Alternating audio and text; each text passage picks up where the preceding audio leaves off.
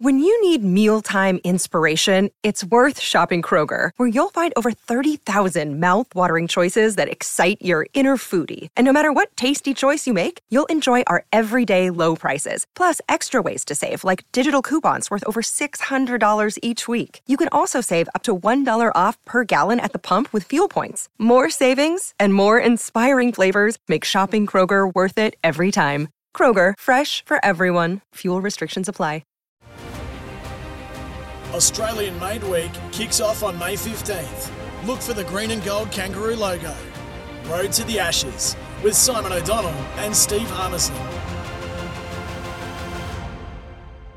Hello everyone and a big welcome to our second edition of the Road to the Ashes. Simon O'Donnell's my name, Steve Harmison joining me in a moment. We're here thanks to Australian Made. Look for the green and gold kangaroo. We're bringing SEN in Australia and TalkSport in the UK together.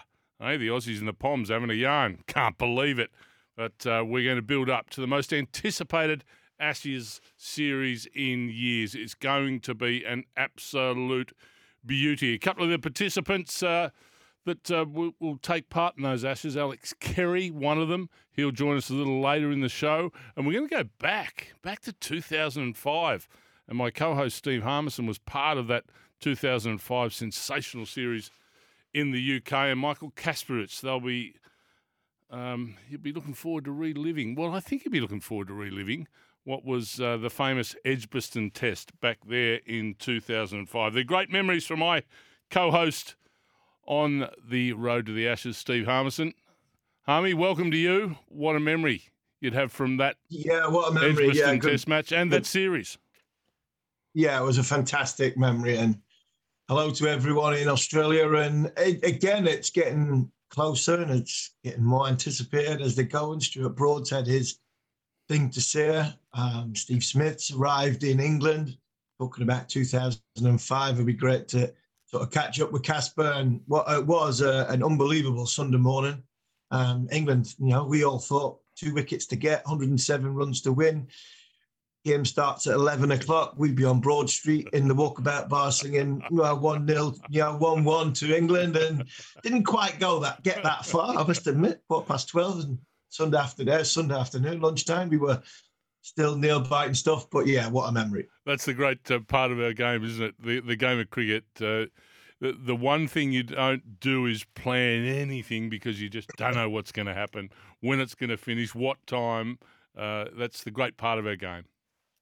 It is, and the minute you think you've got it cracked, it comes back and bites you on the backside very, very quickly and with some velocity. So, no, that was a long list of an epic part of the series of 2005, and we keep saying this could be the one that's exactly the same as that. But massive expectation, the build up to it, Hummy, and.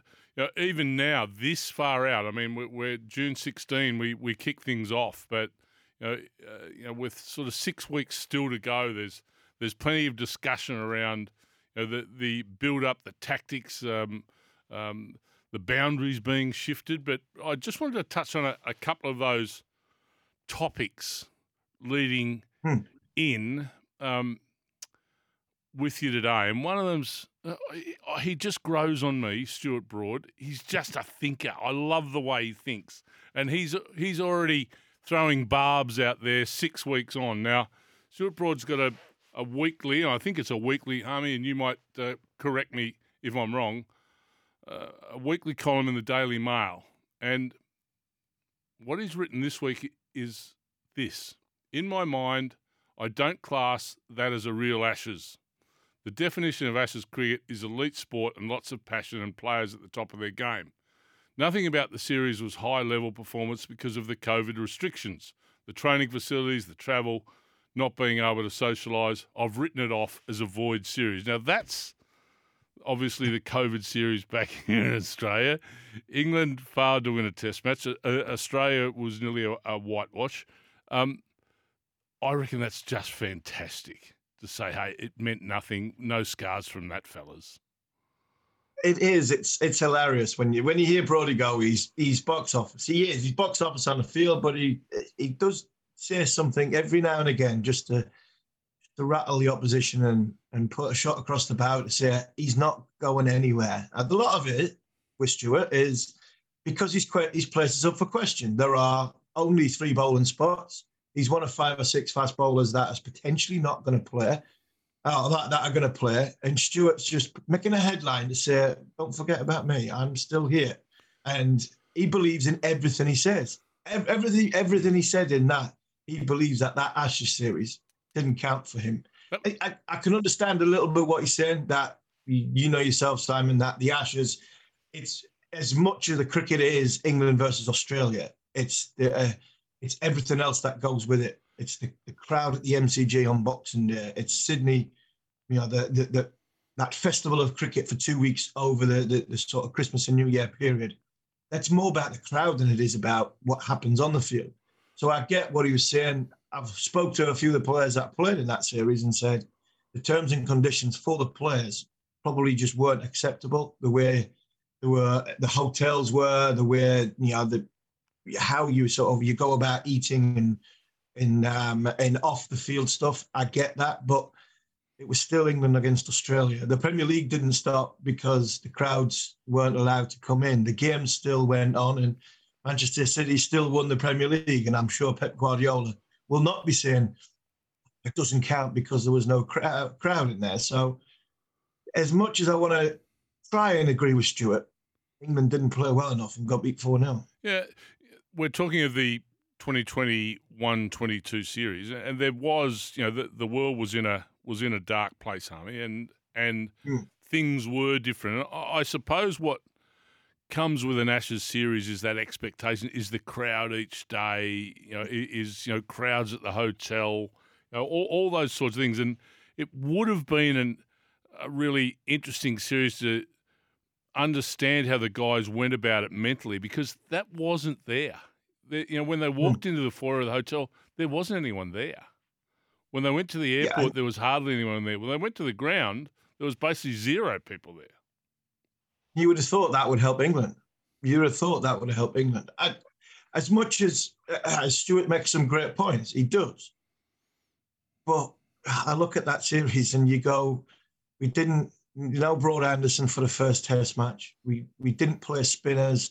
England made a mess of selection for the first 3 or 4 Test matches, if not all 5 Test matches. So I don't think you can blame COVID or the crowd for England's selection during that series, which was a complete shambles. And that was the reason why we lost 4-0 as opposed to having no crowds there.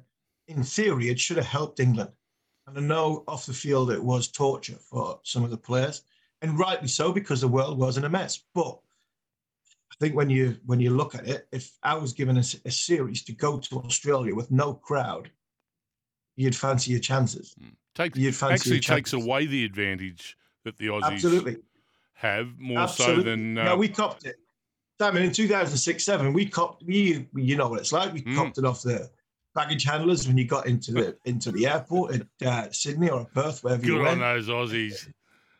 Unbelievable. And then you got to... We got told that Warner McGrath are going to get us. And I'm like, well, 20 years of history tells me that Warner McGrath are going to get us. But then we got drug tested on the first morning. We got there at 6 o'clock in the morning. You got banged out of bed. You're trying to overcome jet lag, and somebody's bringing your door. Come on, we got to get a drug test, because one of the lads couldn't sleep and they were at us. That's what happens first morning if you get to Australia. Now, with that not happening and England going in with no crowd, you'd have thought it would probably benefit England with that in happening, but it didn't. England's selection didn't help them. I think England had picked the right teams. Yeah, Australia were probably too good for them. We get things underway on June 16. That'll be a distant memory, the 2021-22 series, and it'll be very much a different pressure and a different game, and there'll be people at those games, and Australia and England. England will be looking for a home ground advantage.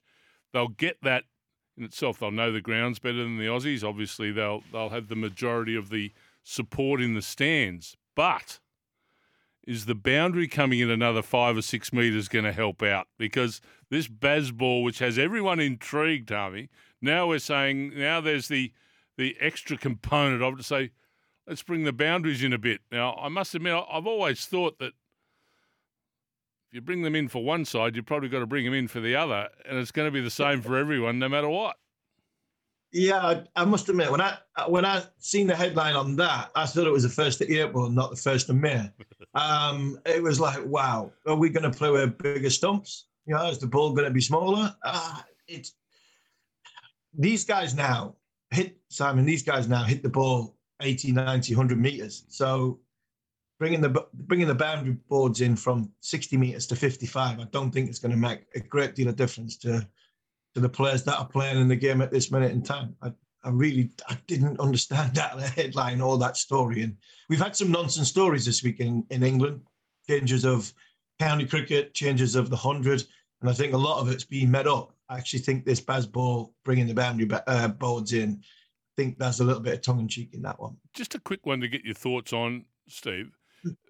I always wondered, where is 2020 cricket going to take us? What are the benefits of it? Yes, it's going to be fun. And initially when the game was brought onto the international stage, it was all about fun and entertainment. Still is, but it's a very serious caper now, and people can make an astounding living out of just playing it all around the world. I think from the way people play 2020 cricket now, one-day cricket improves. So we went from scoring 240 to 280 to now, if you haven't got 320 to 350, you don't win the game. But I also think now with the Bazball, it's having an effect on Test cricket as well, giving guys the confidence to say, hey, it might be a different colour ball, but there's still only the same amount of fielders. They've still got to bowl it over the same distance, and the boundaries are the same size. 100%, and I think we've seen this with the England cricket team, and I think what we've seen with a lot of pushback from this Bazball stuff is that other teams don't believe they can do it against them. So we mentioned last week that England have come up against a good bowling attack in South Africa, can't do it against Rabada and Nokia bowling 90-mile-an-hour rockets. Well, they can. And I think one example of this, I think, is taking the game to a whole new level.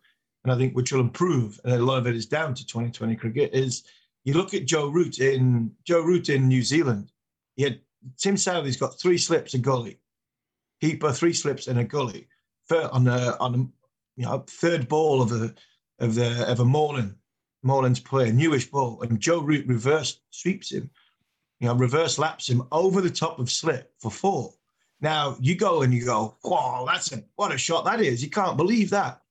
But if you go on practicing that shot, it's not a very high-risk shot, because in the 30-yard circle, in the power play at the start of a T20 or a 50-over game, someone like Davey Warner will go, all I need to do is get it for 35 metres in the air, and it's a 4 because it's safe. There's no fielders on the boundary.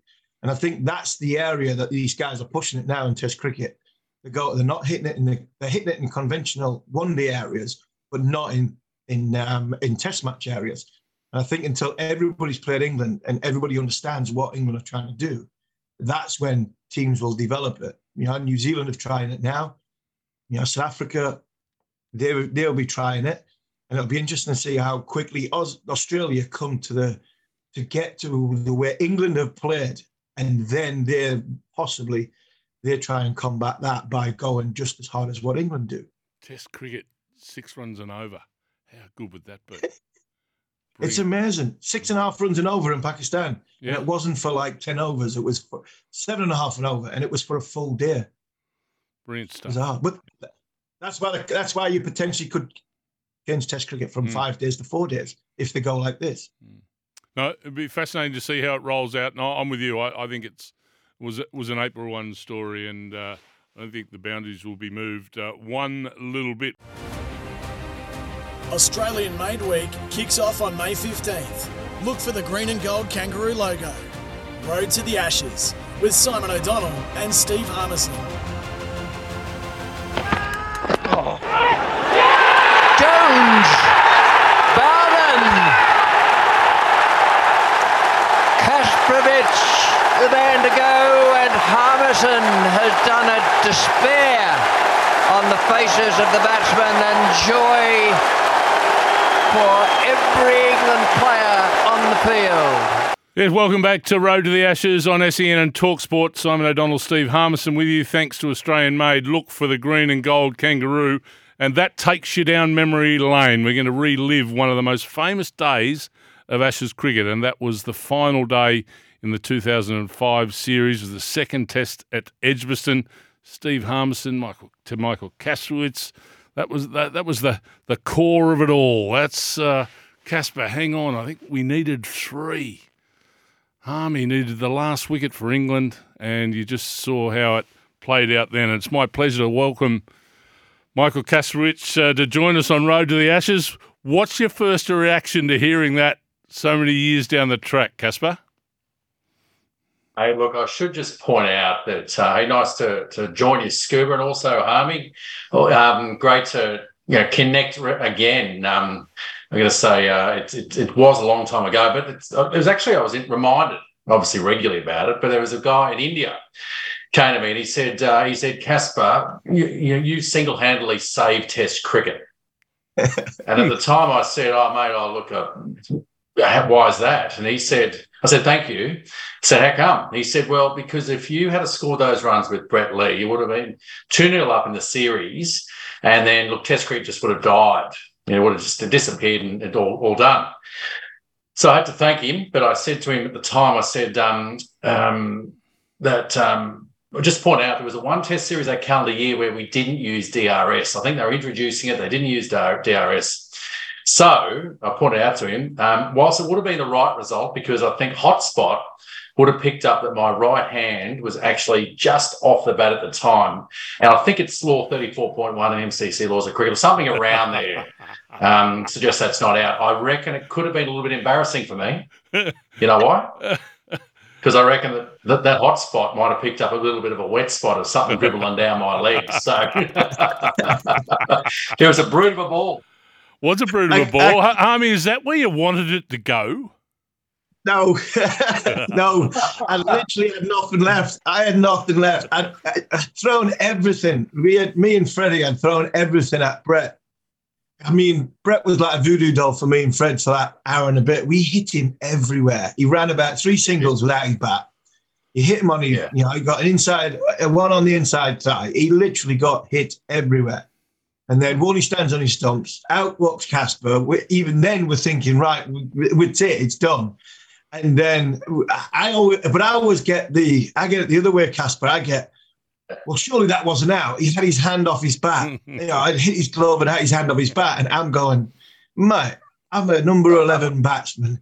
In 15 seconds, if that had just happened to me, there's no way in the world I would have gone to DRS. The disappointment and it hit my glove. I didn't realise the hand would have been off the bat. So my question to you, Casper, is did you think your hand was off the bat? Did you have any idea? And would you have gone to DRS in that 15 seconds? Well, your point too is well made, because I think batting at number 11, there's not normally any DRS referrals left in the bank by the time it gets down to us. But look, it was one of those ones, and I think even as a bowler, like it was short, and to be honest, it actually felt. There's short balls and it's halfway down or whatever, and you see it and duck it and you watch it. But for some reason, that ball felt like it was short, but it was really reared at a length, hence the reason why you're playing standing up on it through there. I think deep down at the time, just hands, everything, and the disappointment of that getting so close was, it was just the moment, and it wasn't until later. And I think deliberately, I think Channel 4 might have lost the tape, didn't they, for the replay? Yeah. They didn't go into they didn't show it that closely at all. But I just want to point out too, it was really amazing being in the middle. And I was asked this the other day on another interview, and they said, what about the noise? What was it feeling like? I said, well, the thing was, when we were out there, it was so loud. The crowd were just in every single ball, and with each run, it was getting, it was louder, and the excitement. But it wasn't, and the way I remember it was that Freddie bowled a ball down, it went down leg side, hit the foot marks and went for 4 byes. And then all of a sudden it went from 13 down to 9 runs, right? And then all of a sudden everyone went quiet. the whole crowd just went really, really quiet. And it was extraordinary out in the middle. And not that you started getting nervous then, because, it was one of those things where even going out there with Brett, when we first went out there, we even said, mate, we're going to have to be, I hate using the word lucky, but we've got to be fortunate here, just knowing the theory. For a fast bowler, the theory, of course, when a tail ender, nose and toes. Casper, so the natural, just knowing that we just had to keep the ball out. Just paint the picture for us of both dressing rooms. Day 5, Australia 1-0 up in the series. Harmy, you're in with a great show. Casper, you've got a hell of a fight on your hands. You're 107 runs down. You've got 2 wickets in hand. You've got Warne and Lee at the crease. You to come, Casper. So what was the attitude of both change rooms going into the day? Harmy? We thought we were, obviously, we knew Warne was the big wicket. We knew Warne could hurt us because to be fair, in that series, probably Warne got 40 wickets, but he was more of a thorn in our side with a bat than he was with a ball, because he kept, as the series went on, he kept on getting runs that would get at England and keep us in the field. But Warney was the one that we had to stop from scoring. We felt as though numbers 9 and number 11, we felt as though we could get the wicket, but Warney could win the game. And you know what Warney's like with his back. What Warney was like with his back against the wall. So Shane was the big wicket, but we felt as though, like in the first innings, if we got the ball reversing, which we did, the stumps were in play, and we used the short ball wisely. That was the theory. And it was always going to be Flintoff, Harmison, or potentially a little bit of a spinner, and that's how it worked out. And I remember about halfway through that day, I just lost the use of the short ball. Remember you mentioned we go 1-0 down, back-to-back test matches. Legs were working, but the top half wasn't. And the mind was wanting to bowl short, but I kept dribbling down leg side. And it wasn't until the very end I was like, well, the only thing you've got is the short ball. So you're going to have to bowl it properly. But I just want to ask Casper one question. Did you think you had won? Because I did. Did you think you had won the ball before you got out when Brett got that big boom and full toss? Because as soon as it hit the bat, I thought, oh, no. And then I seen Simon Jones in the deep. Yeah, well, I think it was Peterson, wasn't it? Was it Kev Peterson? Was Simon. Was it Peterson or Simon? I'm not sure. I thought, well, regardless, he didn't have to move. And, Binger absolutely crunched it, didn't he? I know going for the Yorker, like you said, instead of like a little bit out, it's a gutsy delivery. But off the bat, we weren't raising our arms and no cheering like that, because he knew there was a sweeper. But like he didn't have to move. It went sort of straight to him. So the other thing, too, I got a question for you. One of the things I know from a bowler's point of view, certainly bowling at lower order batsmen, we don't call ourselves tailenders, do we? One of the things that you find was that generally, the reason why we bat low is that, we don't have the patience. And if you're bowling shorter length outside off stump and building pressure, then obviously we haven't had the patience to let balls go. What was, I think, interesting too is Brett and myself were scoring runs pretty quickly. Now, not all off the bat, as you mentioned, there was plenty of leg byes, but I think we were almost going nearly 4 runs and over. So the scoreboard was ticking over. And it wasn't until I reckon you got into that almost 10 runs, 15 runs, that all of a sudden you started bowling a couple of, like overs. Instead of it just the nose or the toes, it was actually short length outside off stump. And so there was some dot balls happening. And then, as we all know, with the lower order batsman, a little bit of pressure kicks in. Yeah, but that you mentioned that, you're talking about lower order batsmen. I pride myself when I left the game as being the 8th most highest run scorer as a number 11 in the history of the game. I thought that's quite good. That's good, that. But yeah, again, it was what you're mentioning there. It was just the emotion of the crowd. You've got to remember, 11 o'clock on a Sunday morning, we walk out to the field with a full house at Edgbaston with potentially 2 balls of the game left. And there was a great big group of Merv Hughes's Barmy Army lot. Can't say Barmy Army, the green and gold lot in the corner. And they were singing. And Simon, there was like 70 to win. And then there were like 69 to win. And they counted all the way down. Now, they were funny at 70. It was a chuckle at 45. boy, they were annoying when they got to about 15 or 20, I tell you. There was some England players not happy with that group of about 70 in the corner. In those final moments, you guys, who was your go-to? Now, obviously, Casper, your go-to was Brett Lee. I'd be interested to know what you two spoke about. And Harmy, who was your go-to? Who was was it a Flintoff? Was it the skipper, Michael Vaughan? Who was it that was in your ear saying, "Come on, you can do this. Come on, we can get there"? Well, one was Matthew Hoggard and the other one was Andrew Flintoff. Andrew Flintoff was bowling at the other end, so we were bouncing things off each other. And the other one was Matthew Hoggart saying, "Come on, get this wicket," because I don't think my nerves will stand if I have to take my jumper off and start bowling here. Huggy just didn't want to bowl. Huggy didn't want to bowl.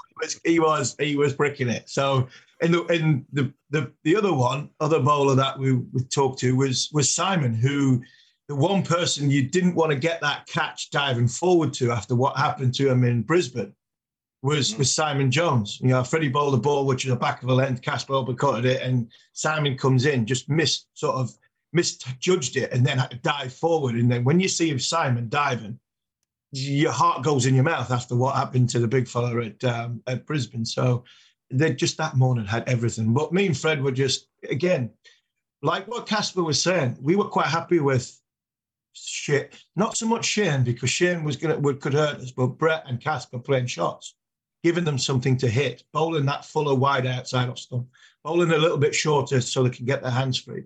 Because as we know, tail enders hit the ball in the air, and it was just an epic morning. What were you guys talking about, Casper, the change of overs and stuff?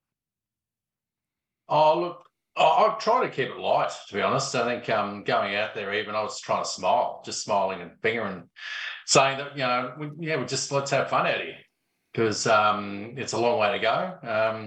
Let's just see how it goes. So that's what we were trying to do, just trying to bounce and just have a bit of it's not easy to laugh out there, but the irony is you don't hear anything.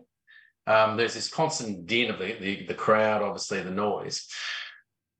But the trick part about it is that, when you're batting, I'm sure there's pressure, but you don't, when I say don't feel it, you kind of don't, because you can control it in that, you're facing the ball. When you're at the other end or in the crowd or everywhere else, you can't control any of that pressure. And so that's where it's really hard. I know that the next test, I think it was at Manchester, Old Trafford. I remember not playing that one. McGrath was actually got back remarkably, but he's got this ability to do that, to actually play. And I think we sitting and watching it, we got a draw, but salvaged a draw out of that game. But sitting there so nervous because you couldn't do it, and just realising the time that it was so less hectic out in the middle. I remember sitting here at home after that test match. Sorry, go ahead. No, I was just going to say, I can concur with what Casper's saying there. I'm in the ball in my hand, 20 with the run up 22 yards away for 6 balls. I'm not feeling anything other than Brett Lee, Michael Kasperovich at the other end. I am going to try and knock them over. I am at fine leg watching Andrew Flintoff bowl 6 balls, and I am shaking like you'd not believe. Honestly, my backside's going, legs are going, hey, jelly. Don't hit it to me like you did it to Simon. I'm thinking, because there's nowhere, 1, I'll be able to chase it, 2, I'll be able to catch it. I was a nervous wreck at fine leg or at mid-on. But when you had the ball in your hand, it was business. This is what I'm good at. And for me, that hour and a half, you go, Richie Benno's great comment, this is theatre. And it was proper theatre. And that's what you played the game of cricket for. And that's what Ashes cricket was about. It had an enormous impact on cricket. And I think not only just the match itself, but that endearing image of Freddie Flintoff and Brett Lee after the epic test match. Do you guys look back on it differently to any other test match you played? And I don't want that to sound like a silly question, because it probably is. But did it, because it was so close and both sides, lived through the pressure of it, was it a different test match to any other game you've played? Look, I was sports show. I went to England in '97, so I experienced it before. And at that point in time, I'd played 5 years of county cricket, so I'd seen how England works, the pitches. I lived in the UK, spent some good time there, so had a real sort of closeness to it. But even with the Australian team, I guess I was never sort of the first picked. I was always one of those guys that sort of come off the bench whenever required. And predominantly the tours I went on tend to be the subcontinent areas, but England, of course, as well. It was interesting. It was probably 13 times in 10 years, I think it was, that I actually was in and out of that Australian side. But I had 10 years exposure to it. When you said about the feeling, one of the things that after that second test, after that whole series, it was incredible the impact it made everywhere, because at the end of it, it might have been that same Indian bloke I was saying that the Imperial Hotel in Delhi, when he came across, I was telling him about Law 34.1. He said, he said, thank you. You single-handedly saved Test cricket. And I said, well, do you know that junior participation, both England and Australia went up by about 25% or if not more, because of that series? There was a DVD that was released, the greatest Test match, 10,000 copies of that. I think all the England players, you all got MBEs, didn't you? As well. Even I heard that the bus driver got one too. But his name was Paul Collingwood. The thing was that I said to this bloke, I said, "What do you reckon happened to me? If I was single-handedly responsible for this, what happened to me?" And they said, "Oh, what? It must have been great." I said, "No, I got dropped." So, it was one of the many times I was dropped. So, but I think that was it, just being part of that series, any Ashes series, but obviously what that did to cricket, not only in Australia and certainly the UK, but you think around the world. And I really, I like to say, playing a pivotal part in that particular Test match. Whilst it was disappointing to get so close, it's great that what's the saying? You've got to give back to the game what the game gave you. Yeah, there was 9 million people watched that. 9 million people watched that Sunday morning, Casper. Nearly 9 million people. It's 8.8 or 8.9 million people watched that hour on Sunday morning, which and that's ridiculous. And that's just in England and Australia, I reckon. Plenty over in that was just in England. Yeah, I know. Just England. Yeah, that was just in England. There's nothing else to do on that morning, is it?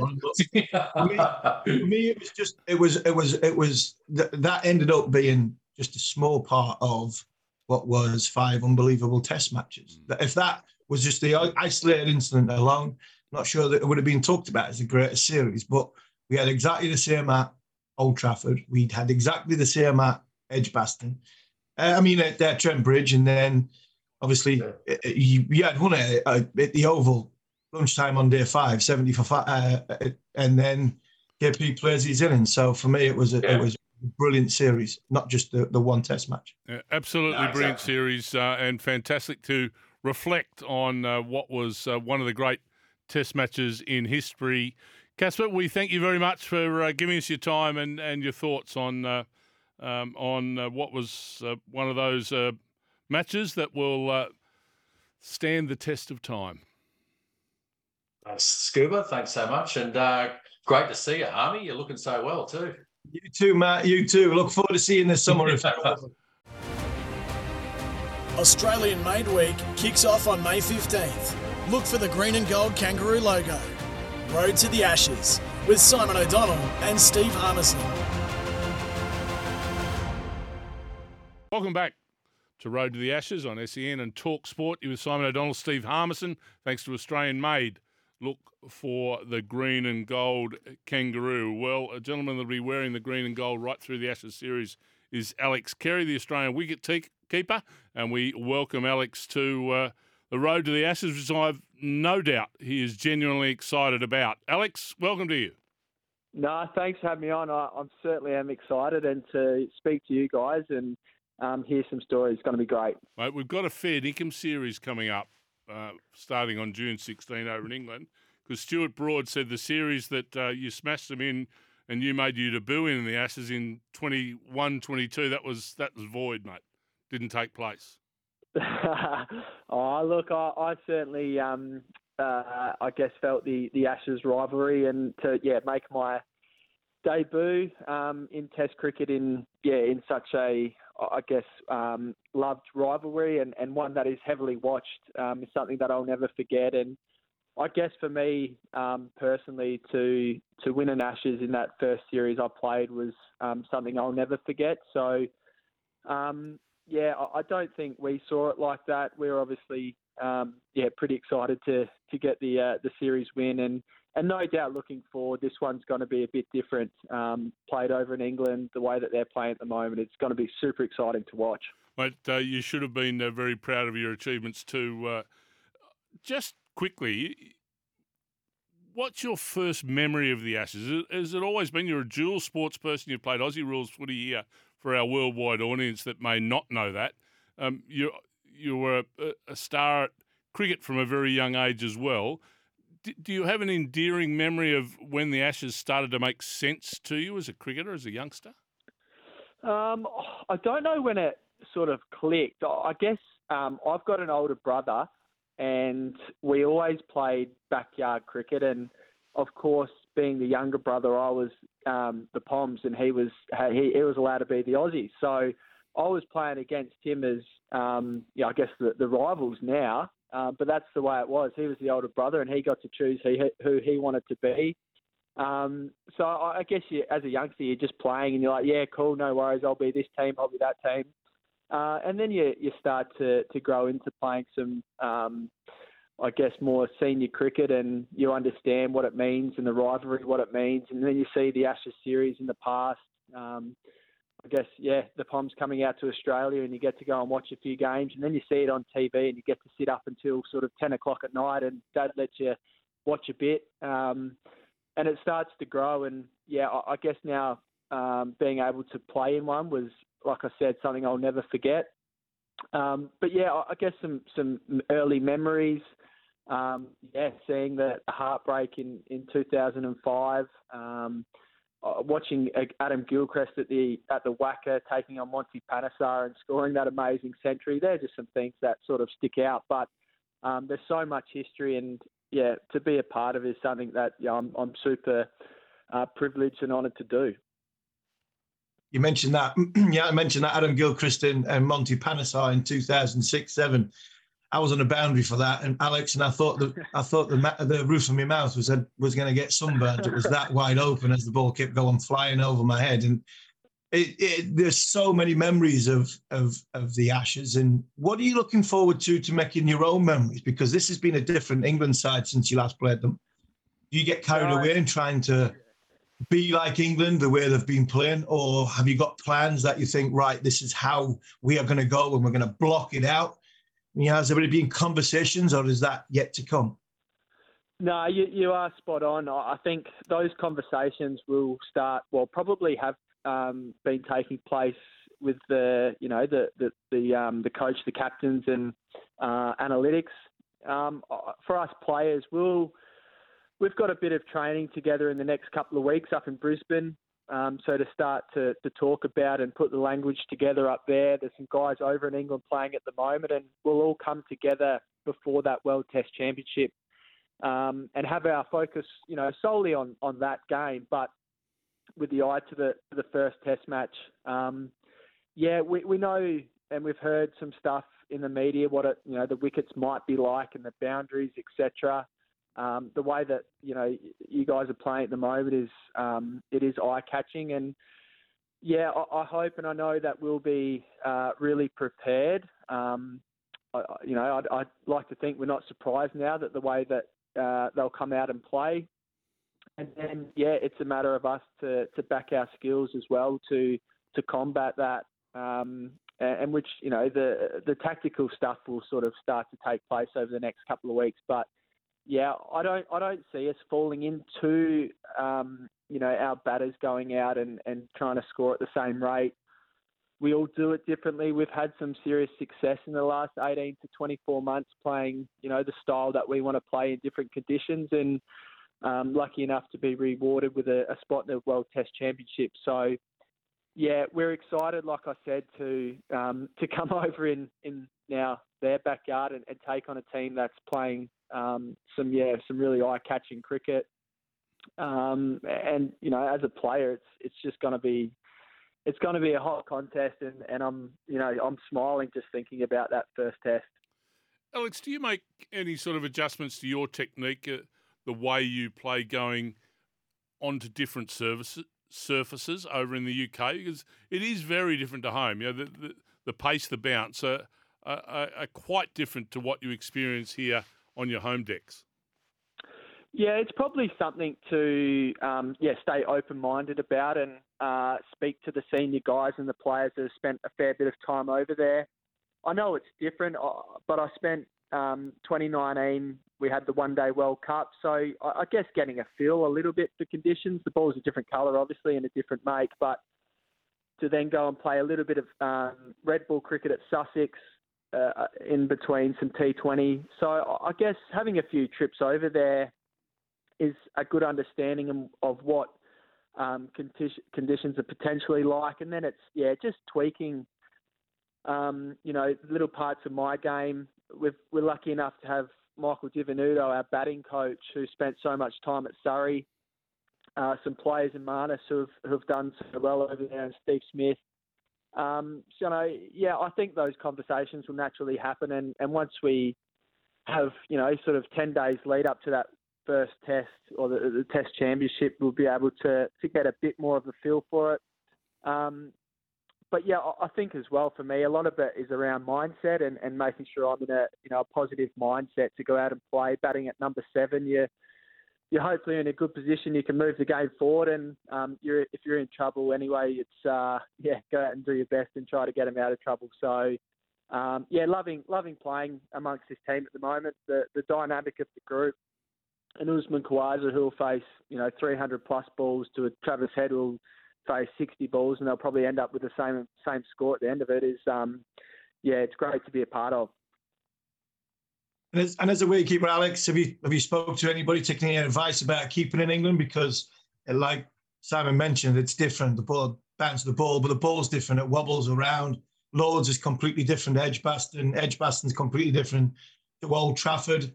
And you create a few more chances as a bowling unit, but from a keeper's point of view, you stand in a completely different spot. Have you taken any advice about playing in England and also playing in the Ashes where there's a crowd? I know Stuart Broad's tongue in cheek, but it's going to be a hell of a lot different to what it was in Australia in 2021.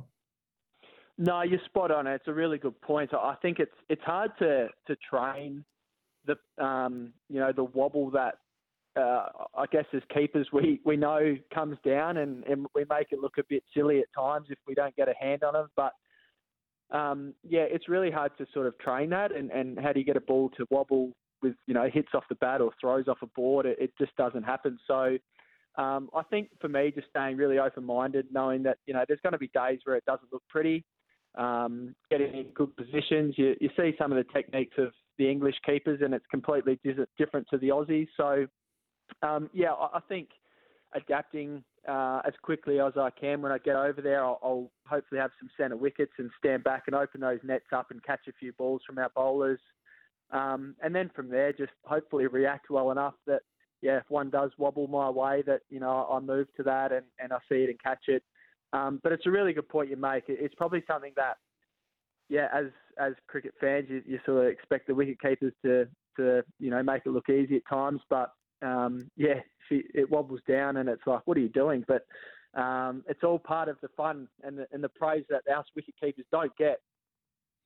Alex, I remember years ago when you went, I think, to the UAE to experience Indian wickets, and at the ICC they have pitches prepared that are English wickets and Indian wickets and New Zealand wickets, all sorts of different surfaces. When you go up to Brisbane, do you have that luxury up at the National Academy? Are Australia able to produce those sorts of wickets? Well, I think as best they can. It's hard to replicate the actual I guess, conditions to a T. But yeah, NCC do a fantastic job. They've got red soil, they've got the black soil, they've got different types of soils in wickets as well. So preparing for that India tour, we were able to do that a bit. And then, England, I guess, it's a tough one. And, you're hearing hard and fast wickets is what might be prepared, but if the weather's around and the covers have been on them for weeks, it's hard to produce wickets like that. So, we're really fortunate. The NCC do an amazing job. You've got so many different opportunities to train on, and different types of wickets. And, however, the humidity is probably a little bit different to the UK at the moment. Mate, there's no humidity. I spoke to Harmy earlier. I think he backed me up. He reckons it's about -2 at the minute. Yeah, so that's hard Alex, to prepare. I live in the north. Alex, I live in the northeast of England. We've not seen the sun since last June. So maybe I've got to go down to Tasmania and get some training in, or those types of conditions. Mate, just make sure you take it for India, but and go in the saunas. But it's a little bit different to trying to acclimatise for England. Sit in the air conditioner or the freezer. I take a couple of in the ice bath for a week. Long sleeve jumpers will be part of the day, I am sure, when you first arrive over there in England. Alex, we wish you well. There's massive expectations we build into this Ashes series of 2023 and 21-22. It wasn't void. Take great memories from that, and we look forward to 5 really competitive Test matches over the next few months. No, they certainly will be, and I know, myself as a cricketing fan, it'll be, for the spectators to come along and make some noise, and the Australian fans back here to tune in, because it's going to be very exciting to watch, no doubt. And great to chat, guys, and hopefully catch up soon. Good on you, Alex Carey, joining us there, the Australian wicketkeeper. Great to hear from him as he prepares for the Ashes of 2023. This is The Road to the Ashes on SEN and Talk Sport, and we'll be back with more shortly. Australian Made Week kicks off on May 15th. Look for the green and gold kangaroo logo. Road to the Ashes with Simon O'Donnell and Steve Harmison.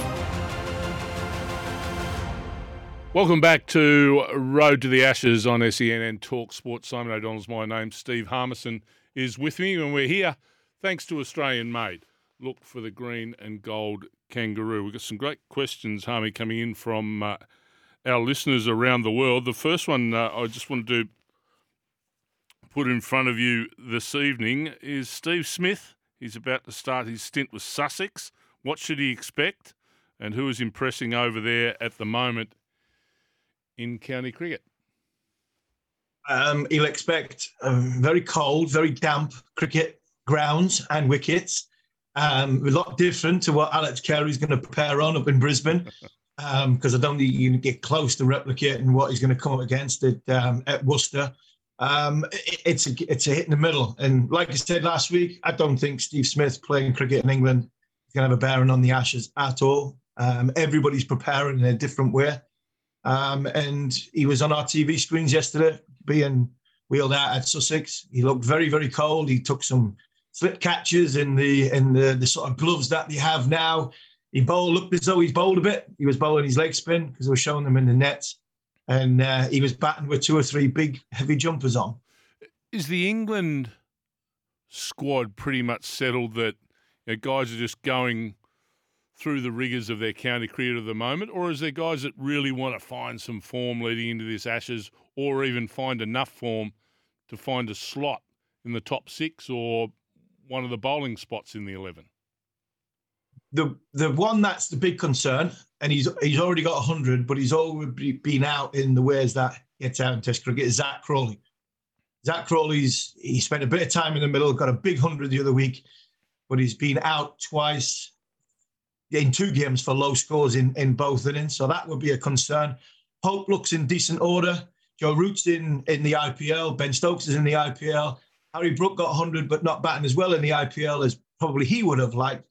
The ones that are hitting nicely, and the one team I would like Steve Smith to play against, and that probably would have been one that he would fancy to play against, probably second or third game, would have been Durham, my team, because Durham have got Bryden Carse and Matt Potts, who will be on the verge of the England side. they're bowling well, and that would have been a real test for Steve Smith and a good preparation. But Steve Smith goes and plays against Marnus Labuschagne. Not sure Marnus is going to trouble him too much with these leg spinners on a wet one down in the valleys. But Durham would have been a good test for Steve Smith. The bowlers are bowling nicely. Jimmy Anderson got his 54th, yes, 54th 5-wicket haul in first-class cricket the other week. And Stuart Broad looks as though him and Ollie Robinson hitting their straps. So the only one that's probably slightly concerning from England is Zach Crawley. The rest are probably where they want to be going into, 6 weeks out from the Ashes. Yep. Not long to go, and each week we'll be joining you here on SEN and also on TalkSport to make sure that we showcase that build-up to the Ashes. Harmy, great to have your company again this week. We look forward to chatting again next week. Yeah, good luck to everyone this week. This has been Road to the Ashes. Simon O'Donnell, Steve Harmison with you. Now, don't forget, if you've got a question for us, you can tweet us at SEN Cricket or at TalkSport2 or cricket_TS. Now, we'll be back next week. We look forward to your company then, and we're here thanks to Australian Made. Look for the green and gold kangaroo.